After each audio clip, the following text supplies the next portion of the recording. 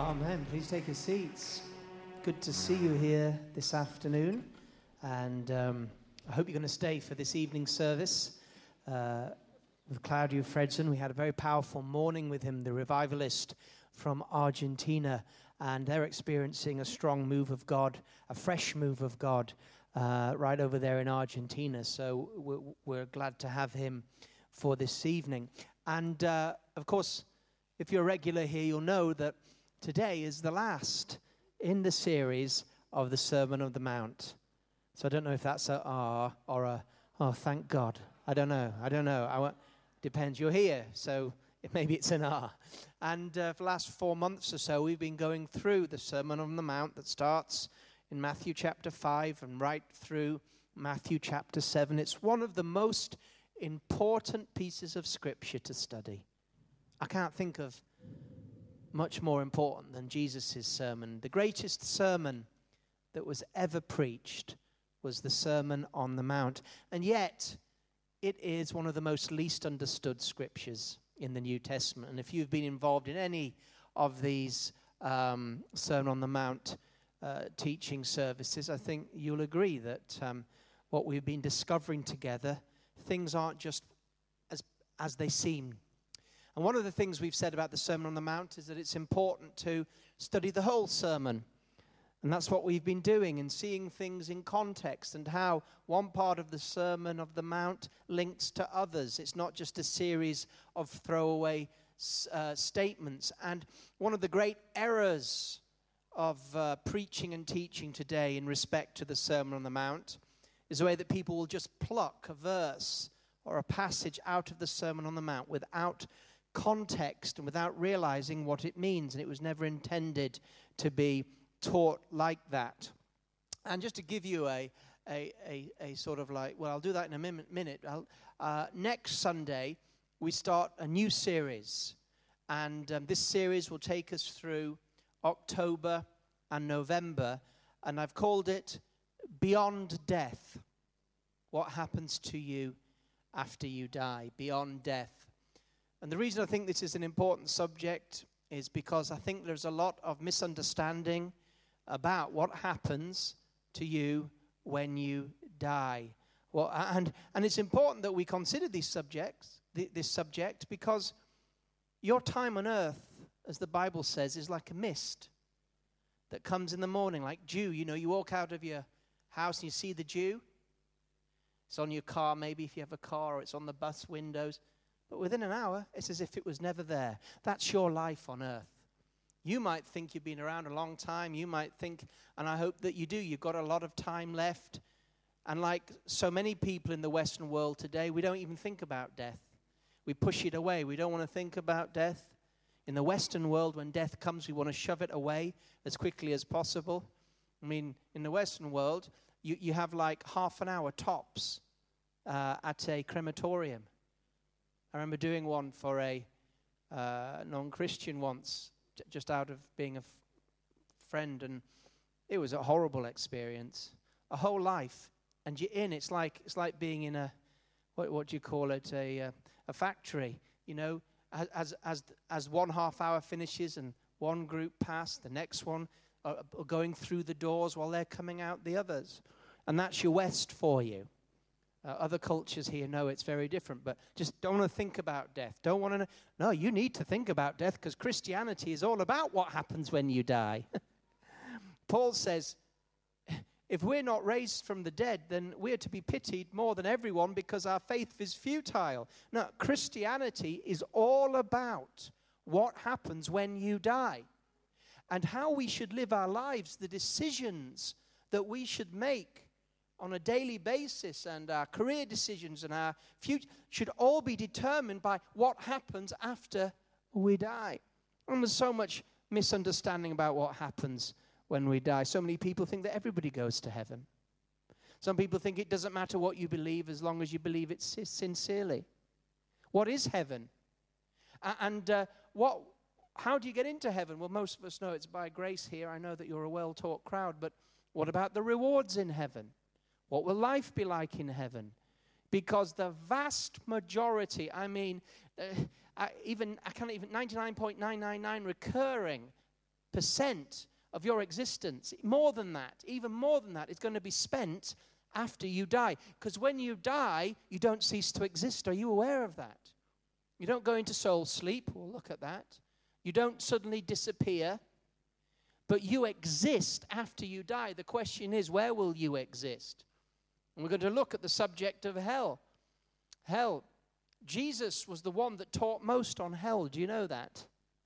So if Jesus taught most on hell, it was an important subject for him. But again, many people don't even believe in hell, or they think that hell's just a short period of time before God takes people back into heaven. It's called universalism, that everybody will eventually be saved.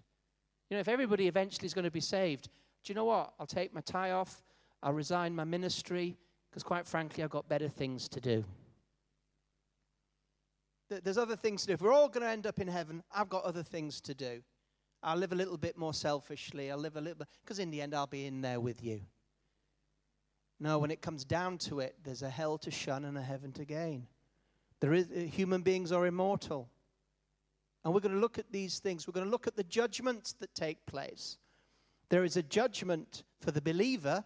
Of course, we've already been saved. That judgment's taken place. He who believes has already passed from judgment to life, John says. Once you believe, Jesus says, not guilty. But there's another judgment. There's a believer's judgment, which determines our rewards in heaven and our lifestyle in heaven. Do you know that there is hierarchy in heaven? Do you know that? There is hierarchy and levels of glory and levels of resurrection glory.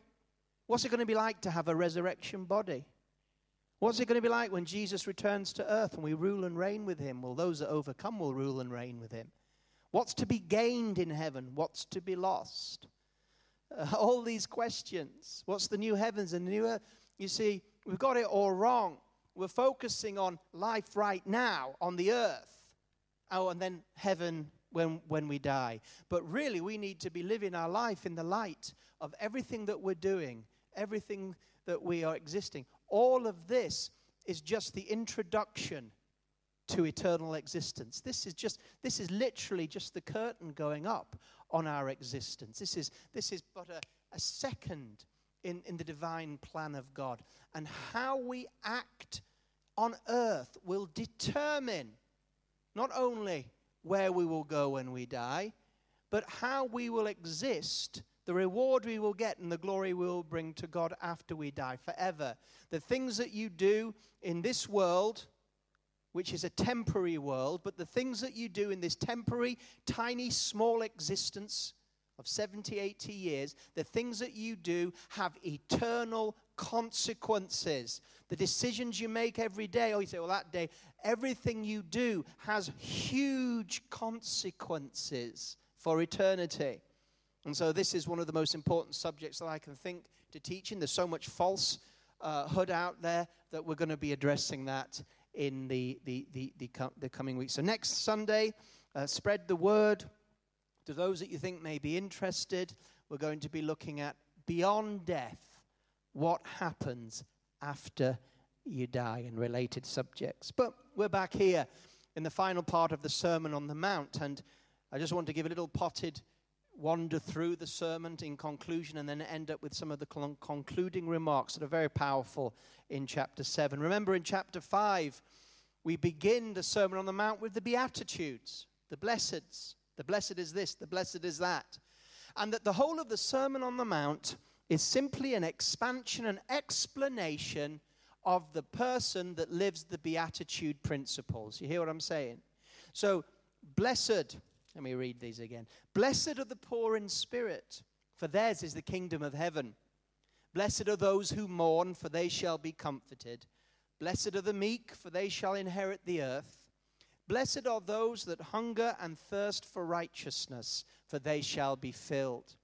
Blessed are the merciful, for they shall obtain mercy. Blessed are the pure in heart, for they shall see God. Blessed are the peacemakers, for they shall be called sons of God.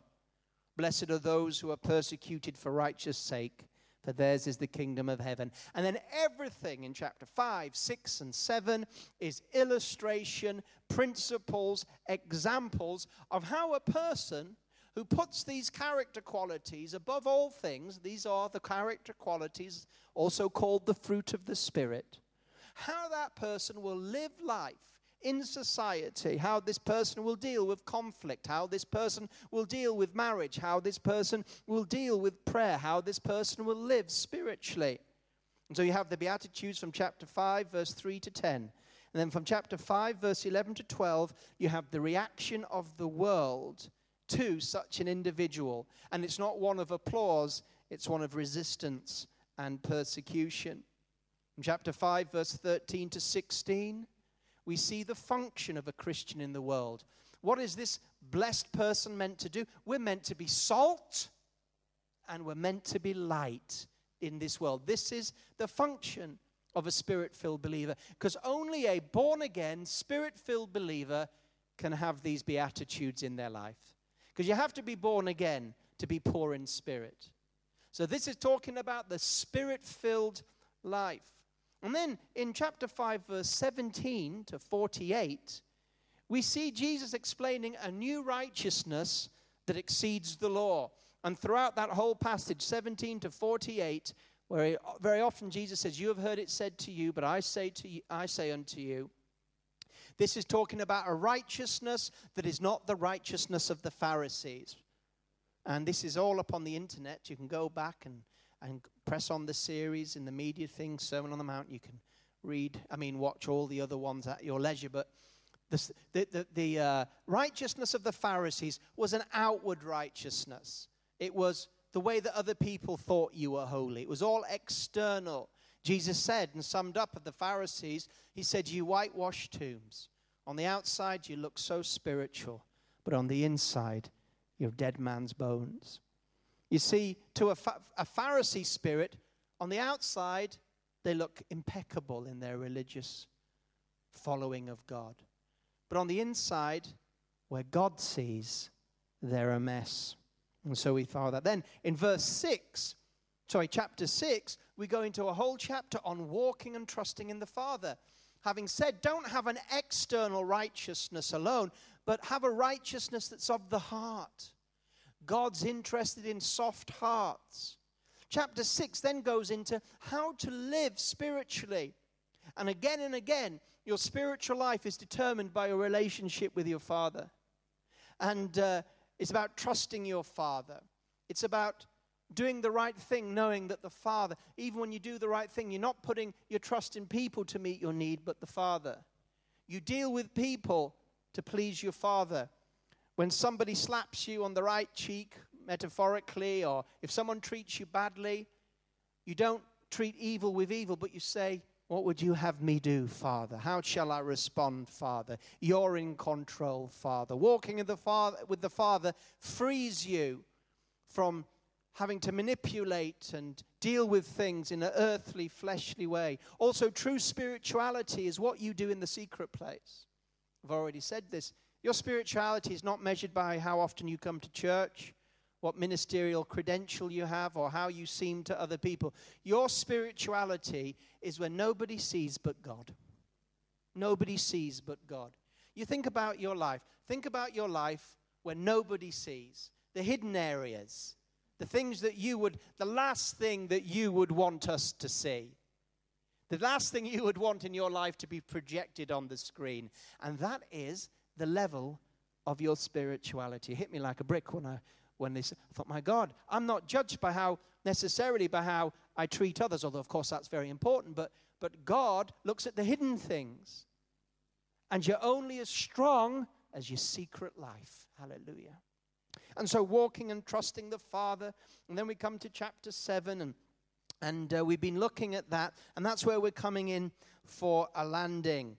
We looked at the beginning of chapter 7, "Judge not, that you will not be judged," which was echoing the beatitude that blessed are the merciful, for they shall receive mercy. And this judgment was not about the fact that sometimes we have to make decisions about situations.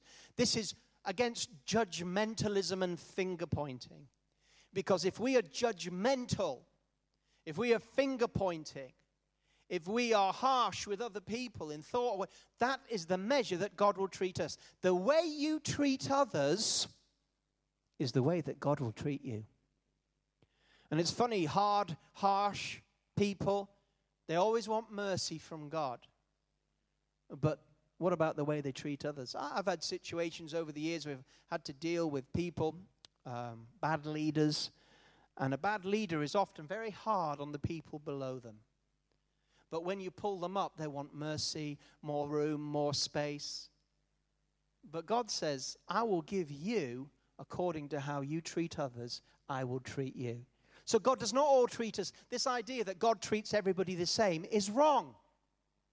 God will be merciful to you in regard to how merciful you are to others.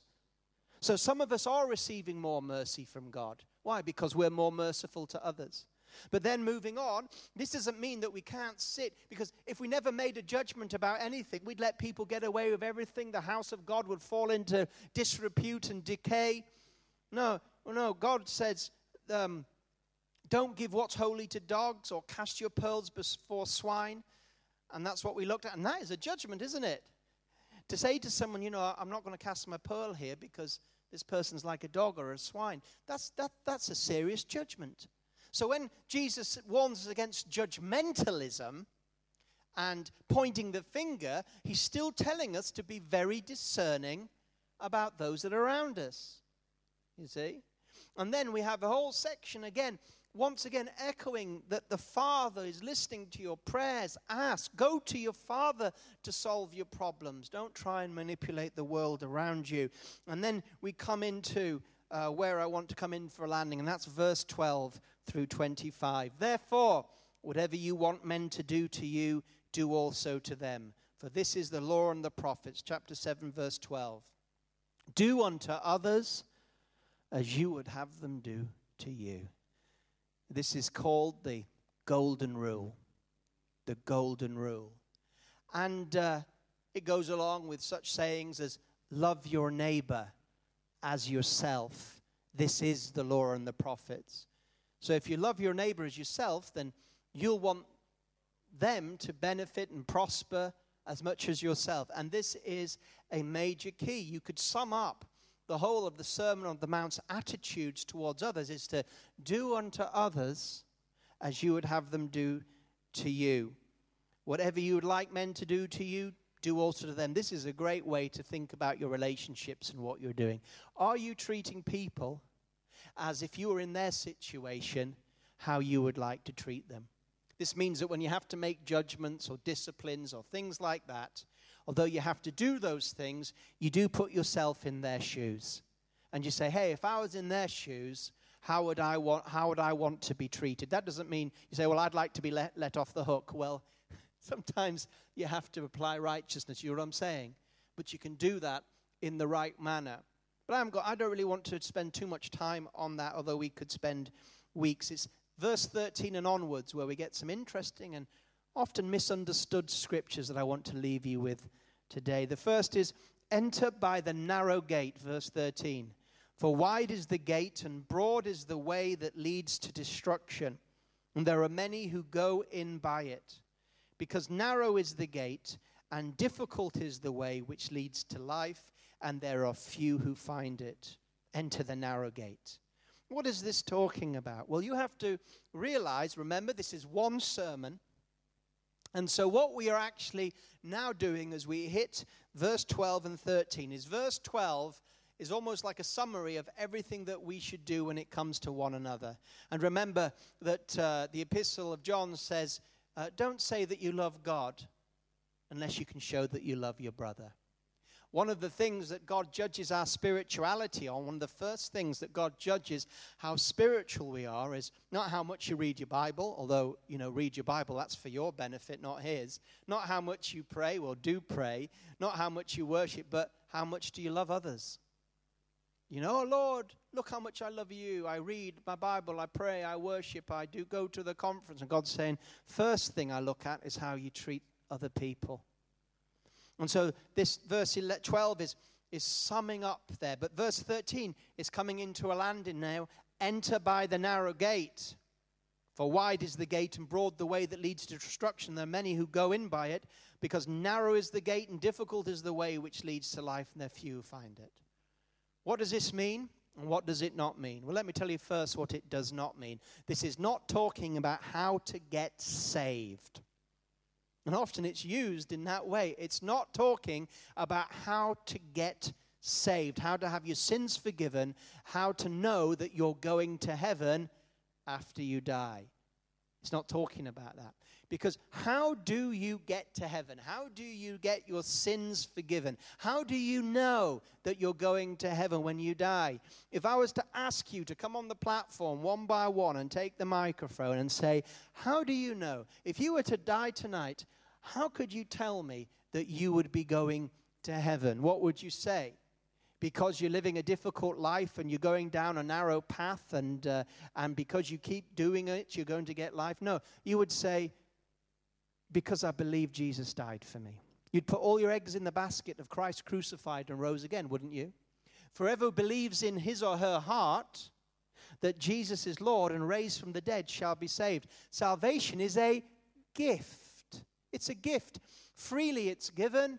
All you have to do is believe and you have received. Salvation is always a gift. The moment you try and earn something, it's no longer a gift, it's a work. And nobody can earn salvation except Christ, who earned it for us all 2,000 years when he died on the cross.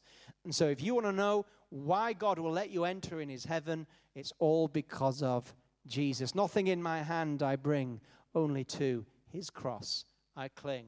So this, although it's often used in that sense, is not talking about being saved. And wouldn't that be a strange thing for Jesus to be talking about that when he is talking about being spirit-filled and how to live the spirit-filled life? This is the conclusion. This is a continuation.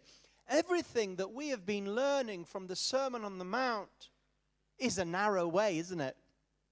I mean, if you look at the principles, you have heard it said, do not murder, but I say to you, anybody who's got anger in his heart has already committed murder. You have heard it said, do not commit adultery, but I say to you, anybody that has lust in their heart. You know what I'm saying? All these things that the Lord has spoken to us about. Don't do everything in public that people will look at you and applaud you. That's what the Pharisees do. Do it in secret. Return evil with good. This is the narrow way.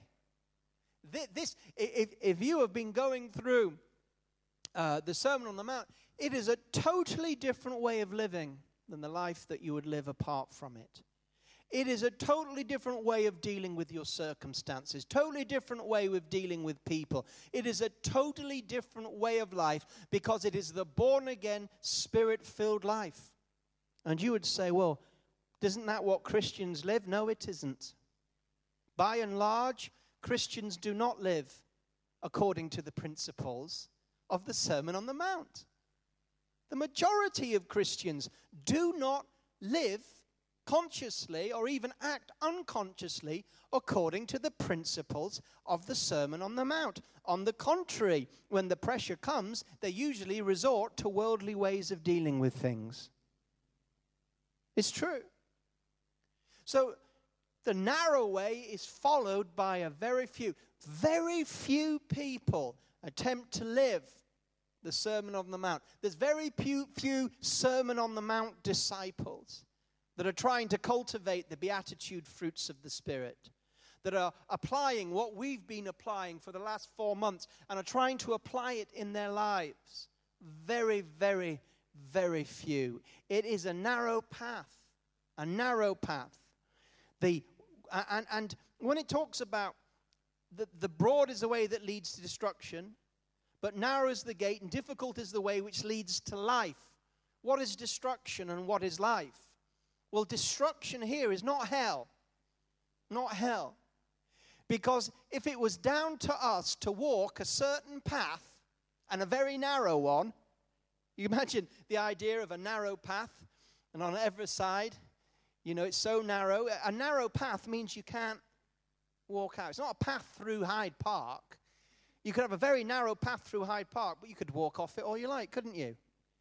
This is talking about a narrow path, whereas if you step off it, you're in the water or you're off the cliff. This is a narrow path.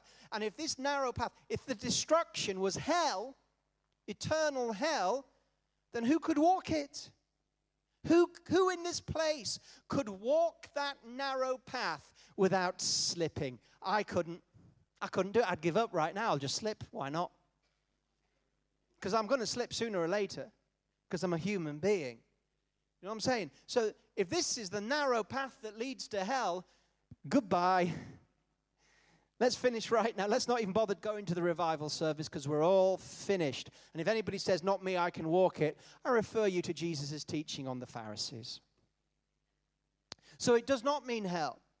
And when it says path narrow is the gate and difficult is the way that leads to life, correspondingly, that does not mean heaven.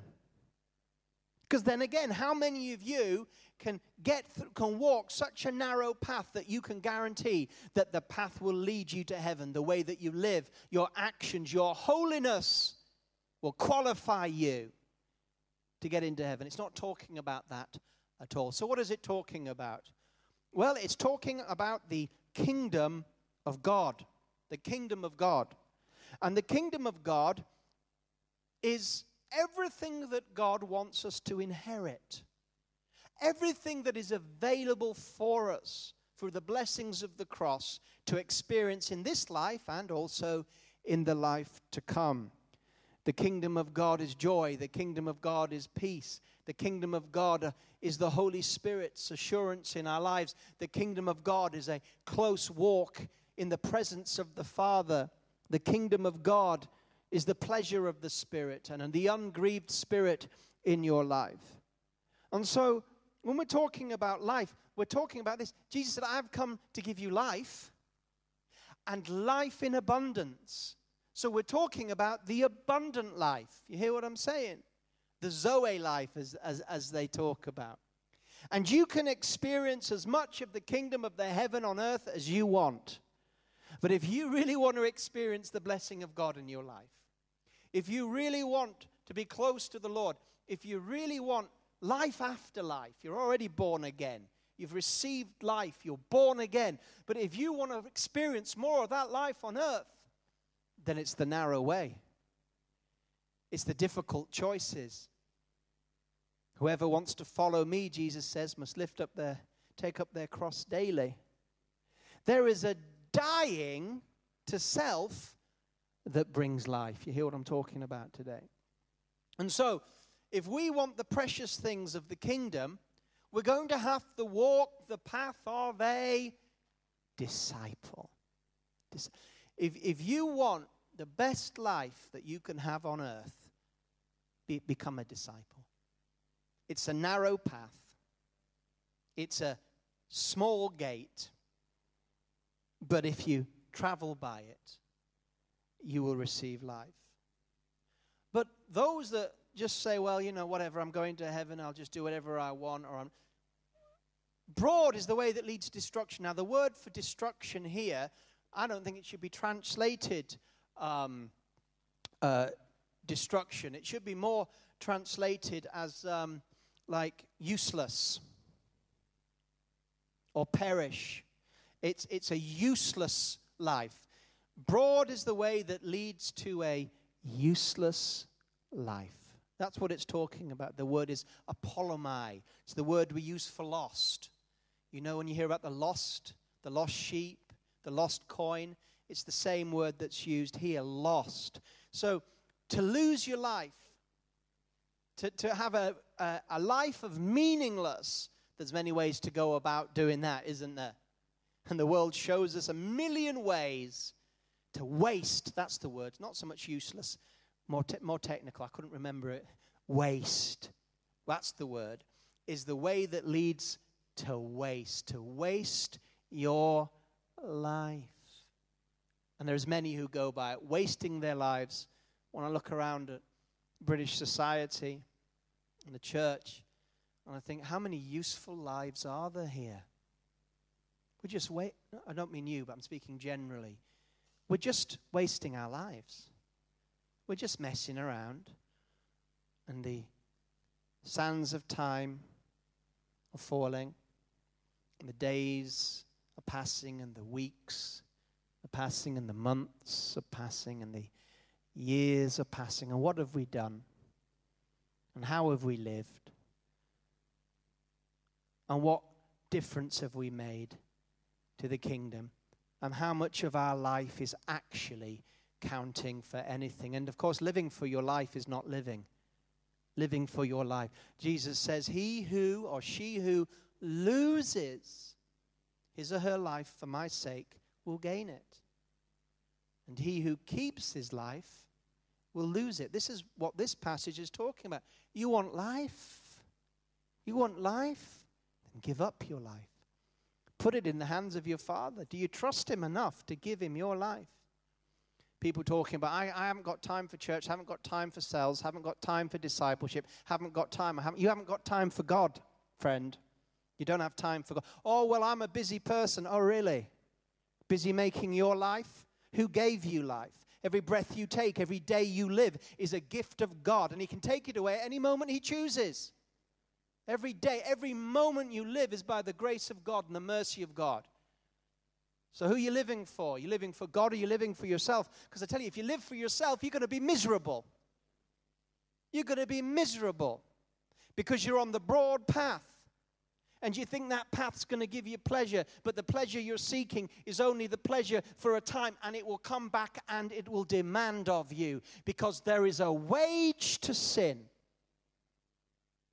Now, you can enjoy sin for a small season, but it'll come back and it will destroy your life on this earth. Sin will bring misery. And we know, those of us that have gone down those routes, that the pleasures of sin are not worth it. Not worth it. Not worth it. And there is a whole group of people out there whose lives are perilous, painful, hurting, useless, and it's all because the wages of sin have knocked on the door and come for the rent. You know what I'm talking about? But you follow the Lord, and he says this, my burden is light, my yoke is light, and I will give you rest. This is the best thing that we could ever do, follow the Lord. We're only here. We're only on earth for such a tiny, tiny season, and then we're going to die. Hey, in 50 years, how many of us will be sitting in this room today? If I was to say, Lord, just show us what this place would look like in 50 years. That's nothing. How many? And in 100 years, this place would be empty. It's nothing.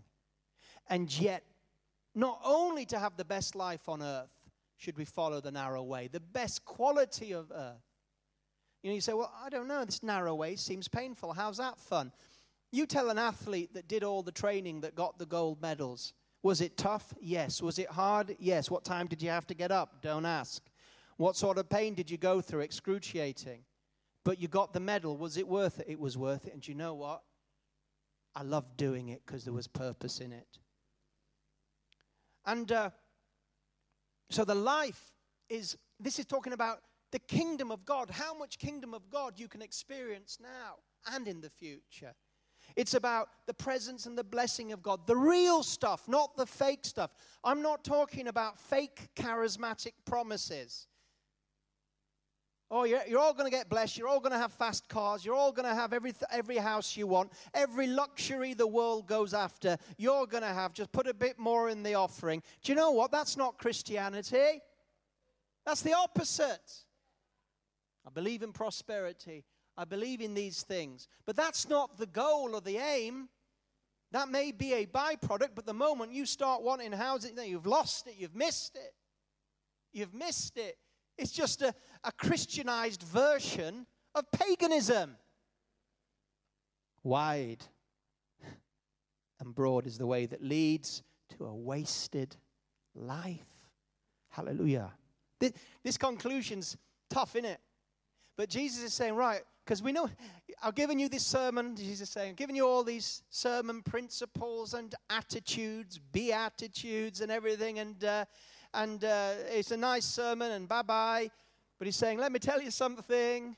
In my conclusion, you better do what I say. This isn't just a nice sermon with some lovely inflated ideas, but this is the narrow way that I'm calling you to.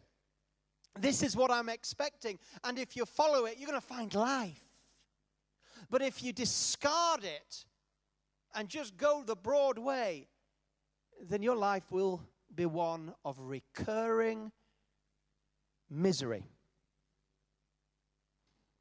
And then verse 15 is interesting. I like verse 15 because, again, people will beware of false prophets who come to you in sheep's clothing, but inwardly they're ravenous wolves.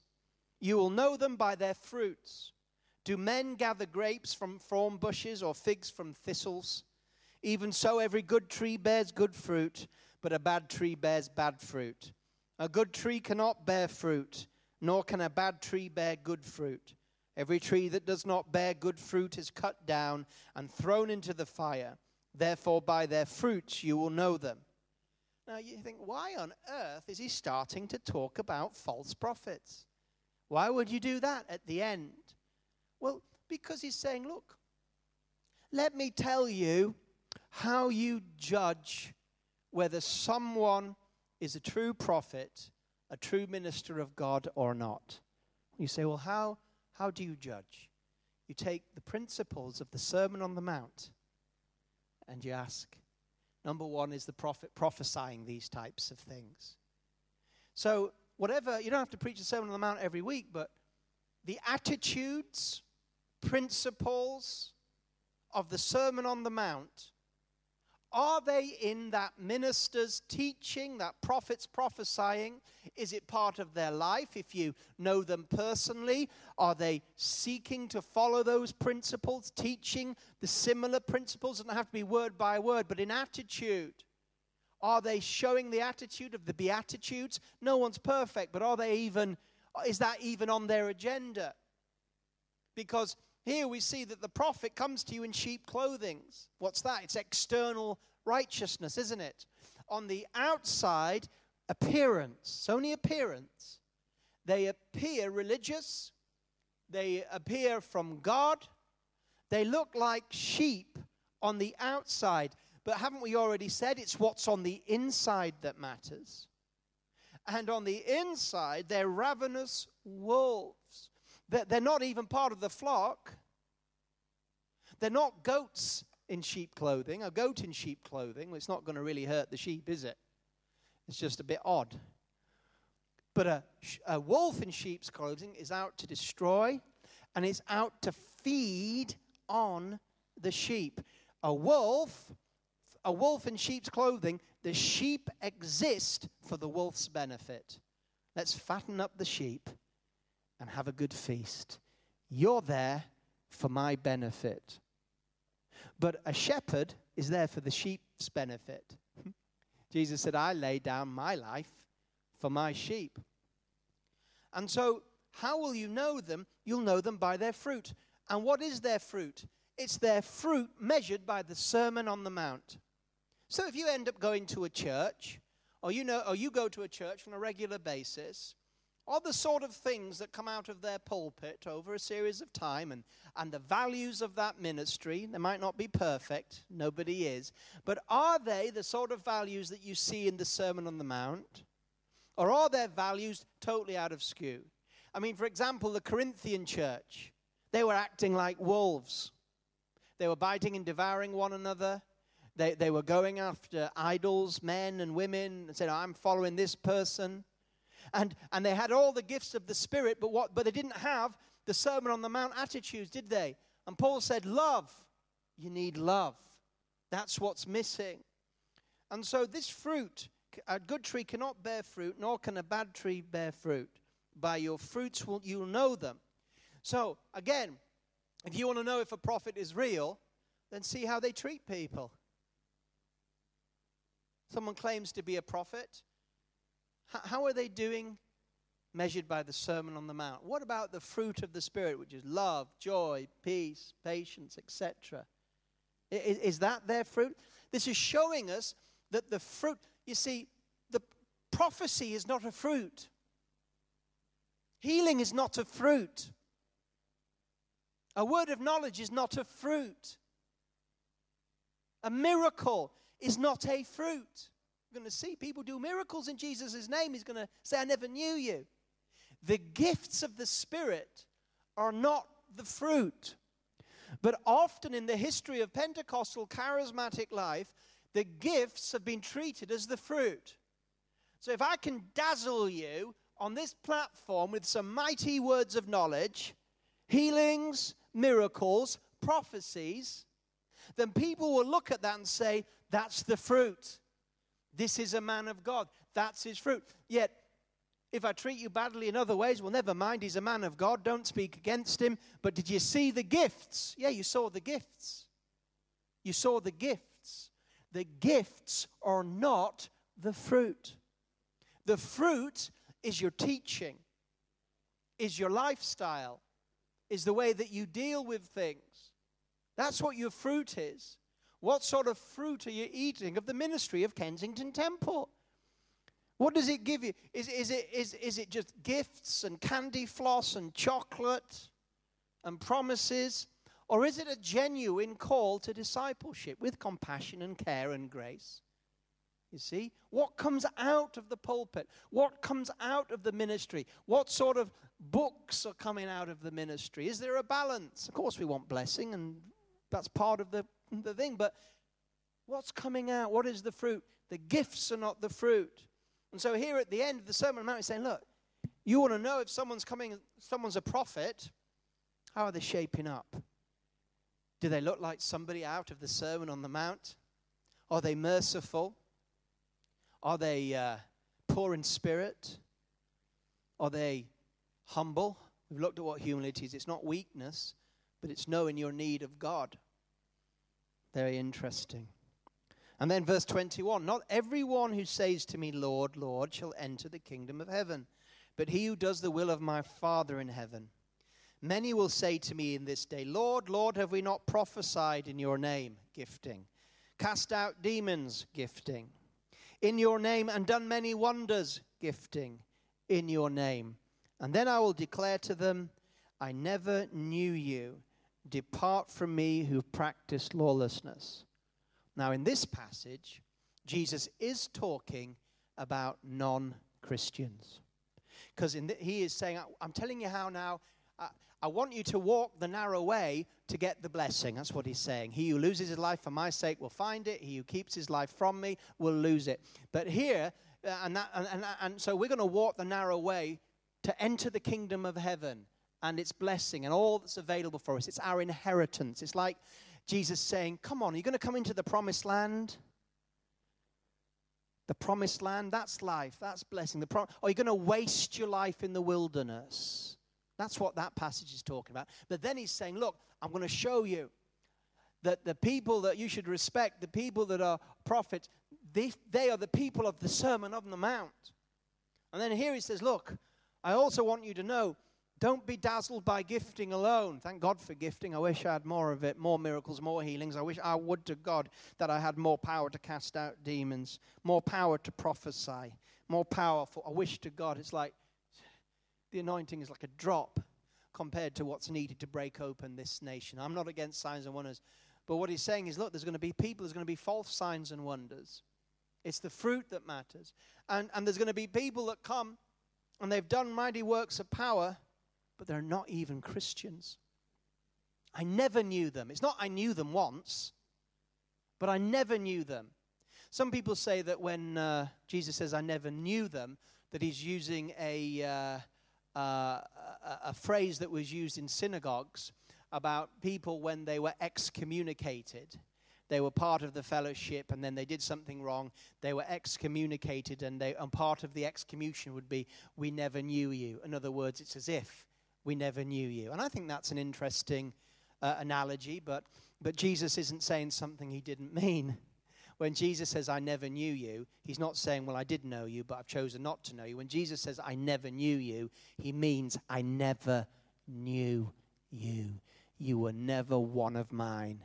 You were never born again. And you do know that you do see these people that claim to be of God that aren't of God. I mean, you only have to look at 2 Peter chapter 2 2 Peter chapter 2 is full of people that were of us, but not with us, but not of us, who seemed to be Christians, but acted as though they were Christians, but in the end they weren't Christians. 2 Peter 2 says, but like dogs, they went back to their vomit. In other words, they never changed their nature. And like pigs, they went back. The thing about these people is that they were amongst us, but they're never born again. And in the end, their nature took them back. The pig nature, the dog nature, the unclean nature here. So here is a warning about those that come with gifting but don't have fruit, that don't value the things of Jesus, that don't preach the cross, that don't preach discipleship, that don't preach everything that we've just been reading. Jesus is saying, here's the Sermon on the Mount, and follow it. It's the narrow way, and it's the best thing you could possibly do, and you'll get life upon life. Follow it. And by the way, judge people by what I've just taught you. Judge people by what I've just taught you, because there's many out there who, but by their fruit, by this message, you will know them. By this message, because there will be people that will do all kinds of seemingly miraculous things, but I didn't even know them. Like the 7 sons of Sceva, who were casting out demons, and they were saying, by Jesus whom Paul preaches, we cast you out. And they cast out demons. You know that? That worked for a bit, till they got to some big territorial spirits who gave them a good kicking down the street. Jesus we know, Paul we know, but who the heck are you? We got authority over you, and gave him a good beating. And then finally, what a wonderful way. So many people have never realized that from verse 24, it is the final conclusion of the Sermon on the Mount. We teach on it much. Whoever hears these sayings and does them, I will liken him to a wise man who built his house on the rock. And the rain descended, the floods came, and the winds blew and beat on that house, and it did not fall, for it was founded on the rock. But everyone who hears these sayings of mine, what sayings? The Sermon on the Mount. Everyone who hears the Sermon on the Mount and does not do them will be like a foolish man who built his house on the sand, and when rain descended, the floods came, and the winds blew and beat on that house, and it fell, and great was its fall. And so it was when Jesus had ended these sayings that the people were astonished at his teaching, for he taught them as one having authority and not as the scribes. When he came down from the mountain, great multitudes follow him. So can you see? Again, he's saying, do you know what? Final thing I'd like to say to you in my Sermon on the Mount is this.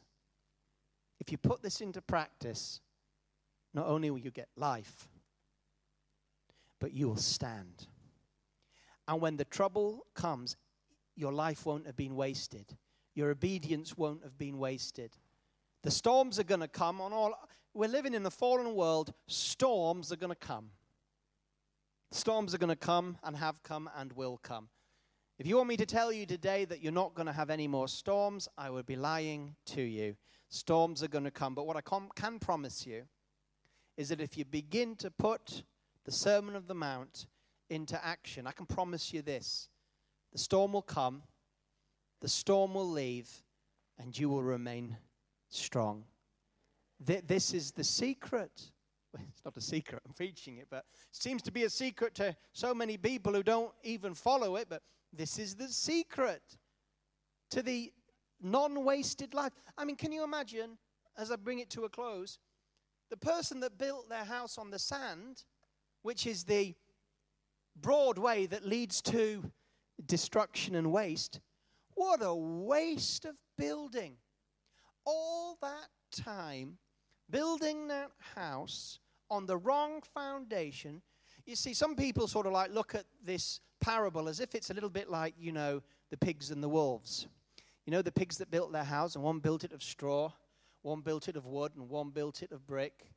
And the wolf comes, says, I'll huff and I'll puff and I'll blow your house down. And the person that built it of straw built it like in a day. And the person who did the wood built it in a week. But the person who dug the foundations and did that took him ages to build. And we often think, oh, that's a bit like the house on the sand. And that. I wonder.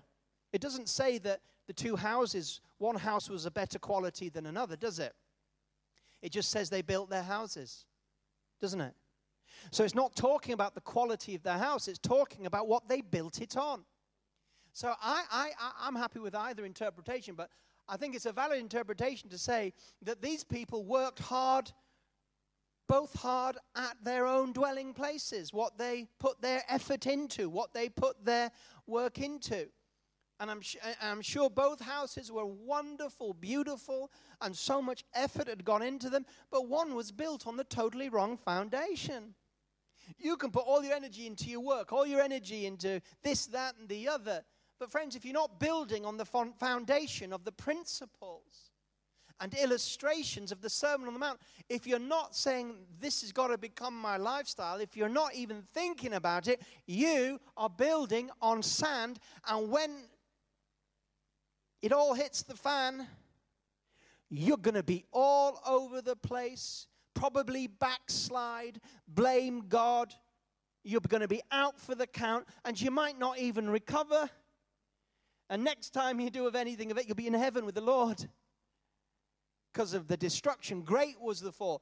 But he's not asking for perfection. He's just God is not asking you to live the Sermon on the Mount perfectly. Please remember the grace message.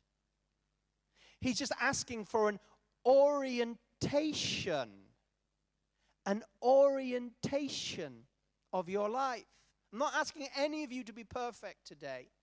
I'm just asking you to orientate your life towards the teaching of the Sermon on the Mount. Let it become part of your lifestyle, and I guarantee you'll make mistakes. I guarantee you'll fail. But I also guarantee you will get stronger and better, and the Holy Spirit will work on you, and you will be strong.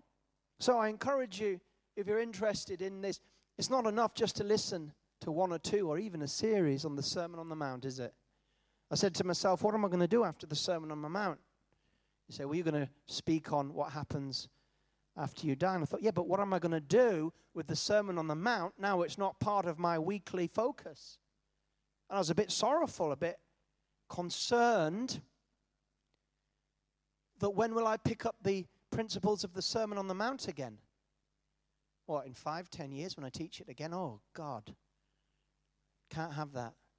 What I have to do is make the Sermon on the Mount part of my personal discipleship. And there's many ways of doing that. I've recommended R.T. Kendall's book on the Sermon on the Mount for those that want to go deeper. But one of the things that you can do is every so often, maybe go to one of these series that we've done. I haven't taught this perfectly by any means, but I tell you what, I've brought it to your attention.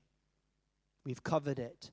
And just going back over these will give you fresh food for thought, and the Holy Spirit will cause us to be founded on the rock. Amen. And our life's not going to be wasted. It's going to be used for the glory of God. See you next week when we start the series Beyond Death. Thank you.